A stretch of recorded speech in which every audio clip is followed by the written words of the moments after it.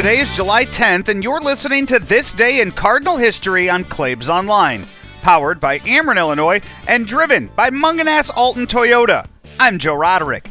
Today, we take you back to the 1987 season, to a Friday night game against the San Francisco Giants, where the Cardinals would get their third straight walk-off victory. July 10th, 1987, with the game tied at 5-5 in the bottom of the 13th facing the San Francisco Giants, Tommy Hurt was able to draw a walk with 2 outs. That's setting up Jack Clark to come to the plate. He hit a home run for the Cardinals, and the Redbirds won it by a score of 7-5. Boy, that Tommy Hurt was really good in getting on base in front of Jack Clark. Yeah, and Tommy Hurt hit a big home run of his own that year. The great sea cushion home run. It was earlier in the season off the Mets' Jesse Orozco.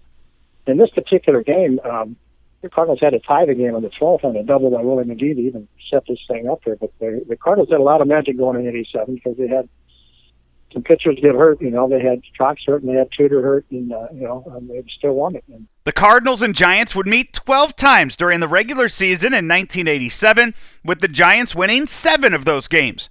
But the Cardinals got the best of them in the NLCS, winning the best-of-7 series 4-3. The Redbirds' 1987 magic would eventually run out as they fell to the Twins in a 7-game World Series.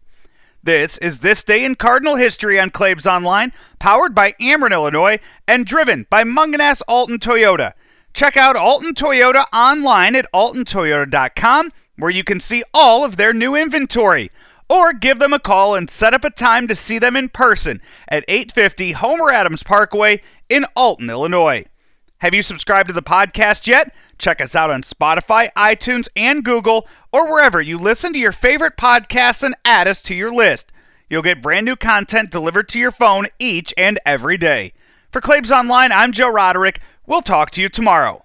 We love talking to the president and chairman of Ameren, Illinois. He is Richard Mark. Emergency Operations Center acts as kind of a central command center, and everything is dictated from there. They tell the crews that are out in the field where to go, where the main breakers are to go to de-energize the line, and then they verify that that line is closed, and they're able to tell 500, 600, 700 people that are working out in the field exactly where to go to make the proper repairs to get our system back on in a storm situation.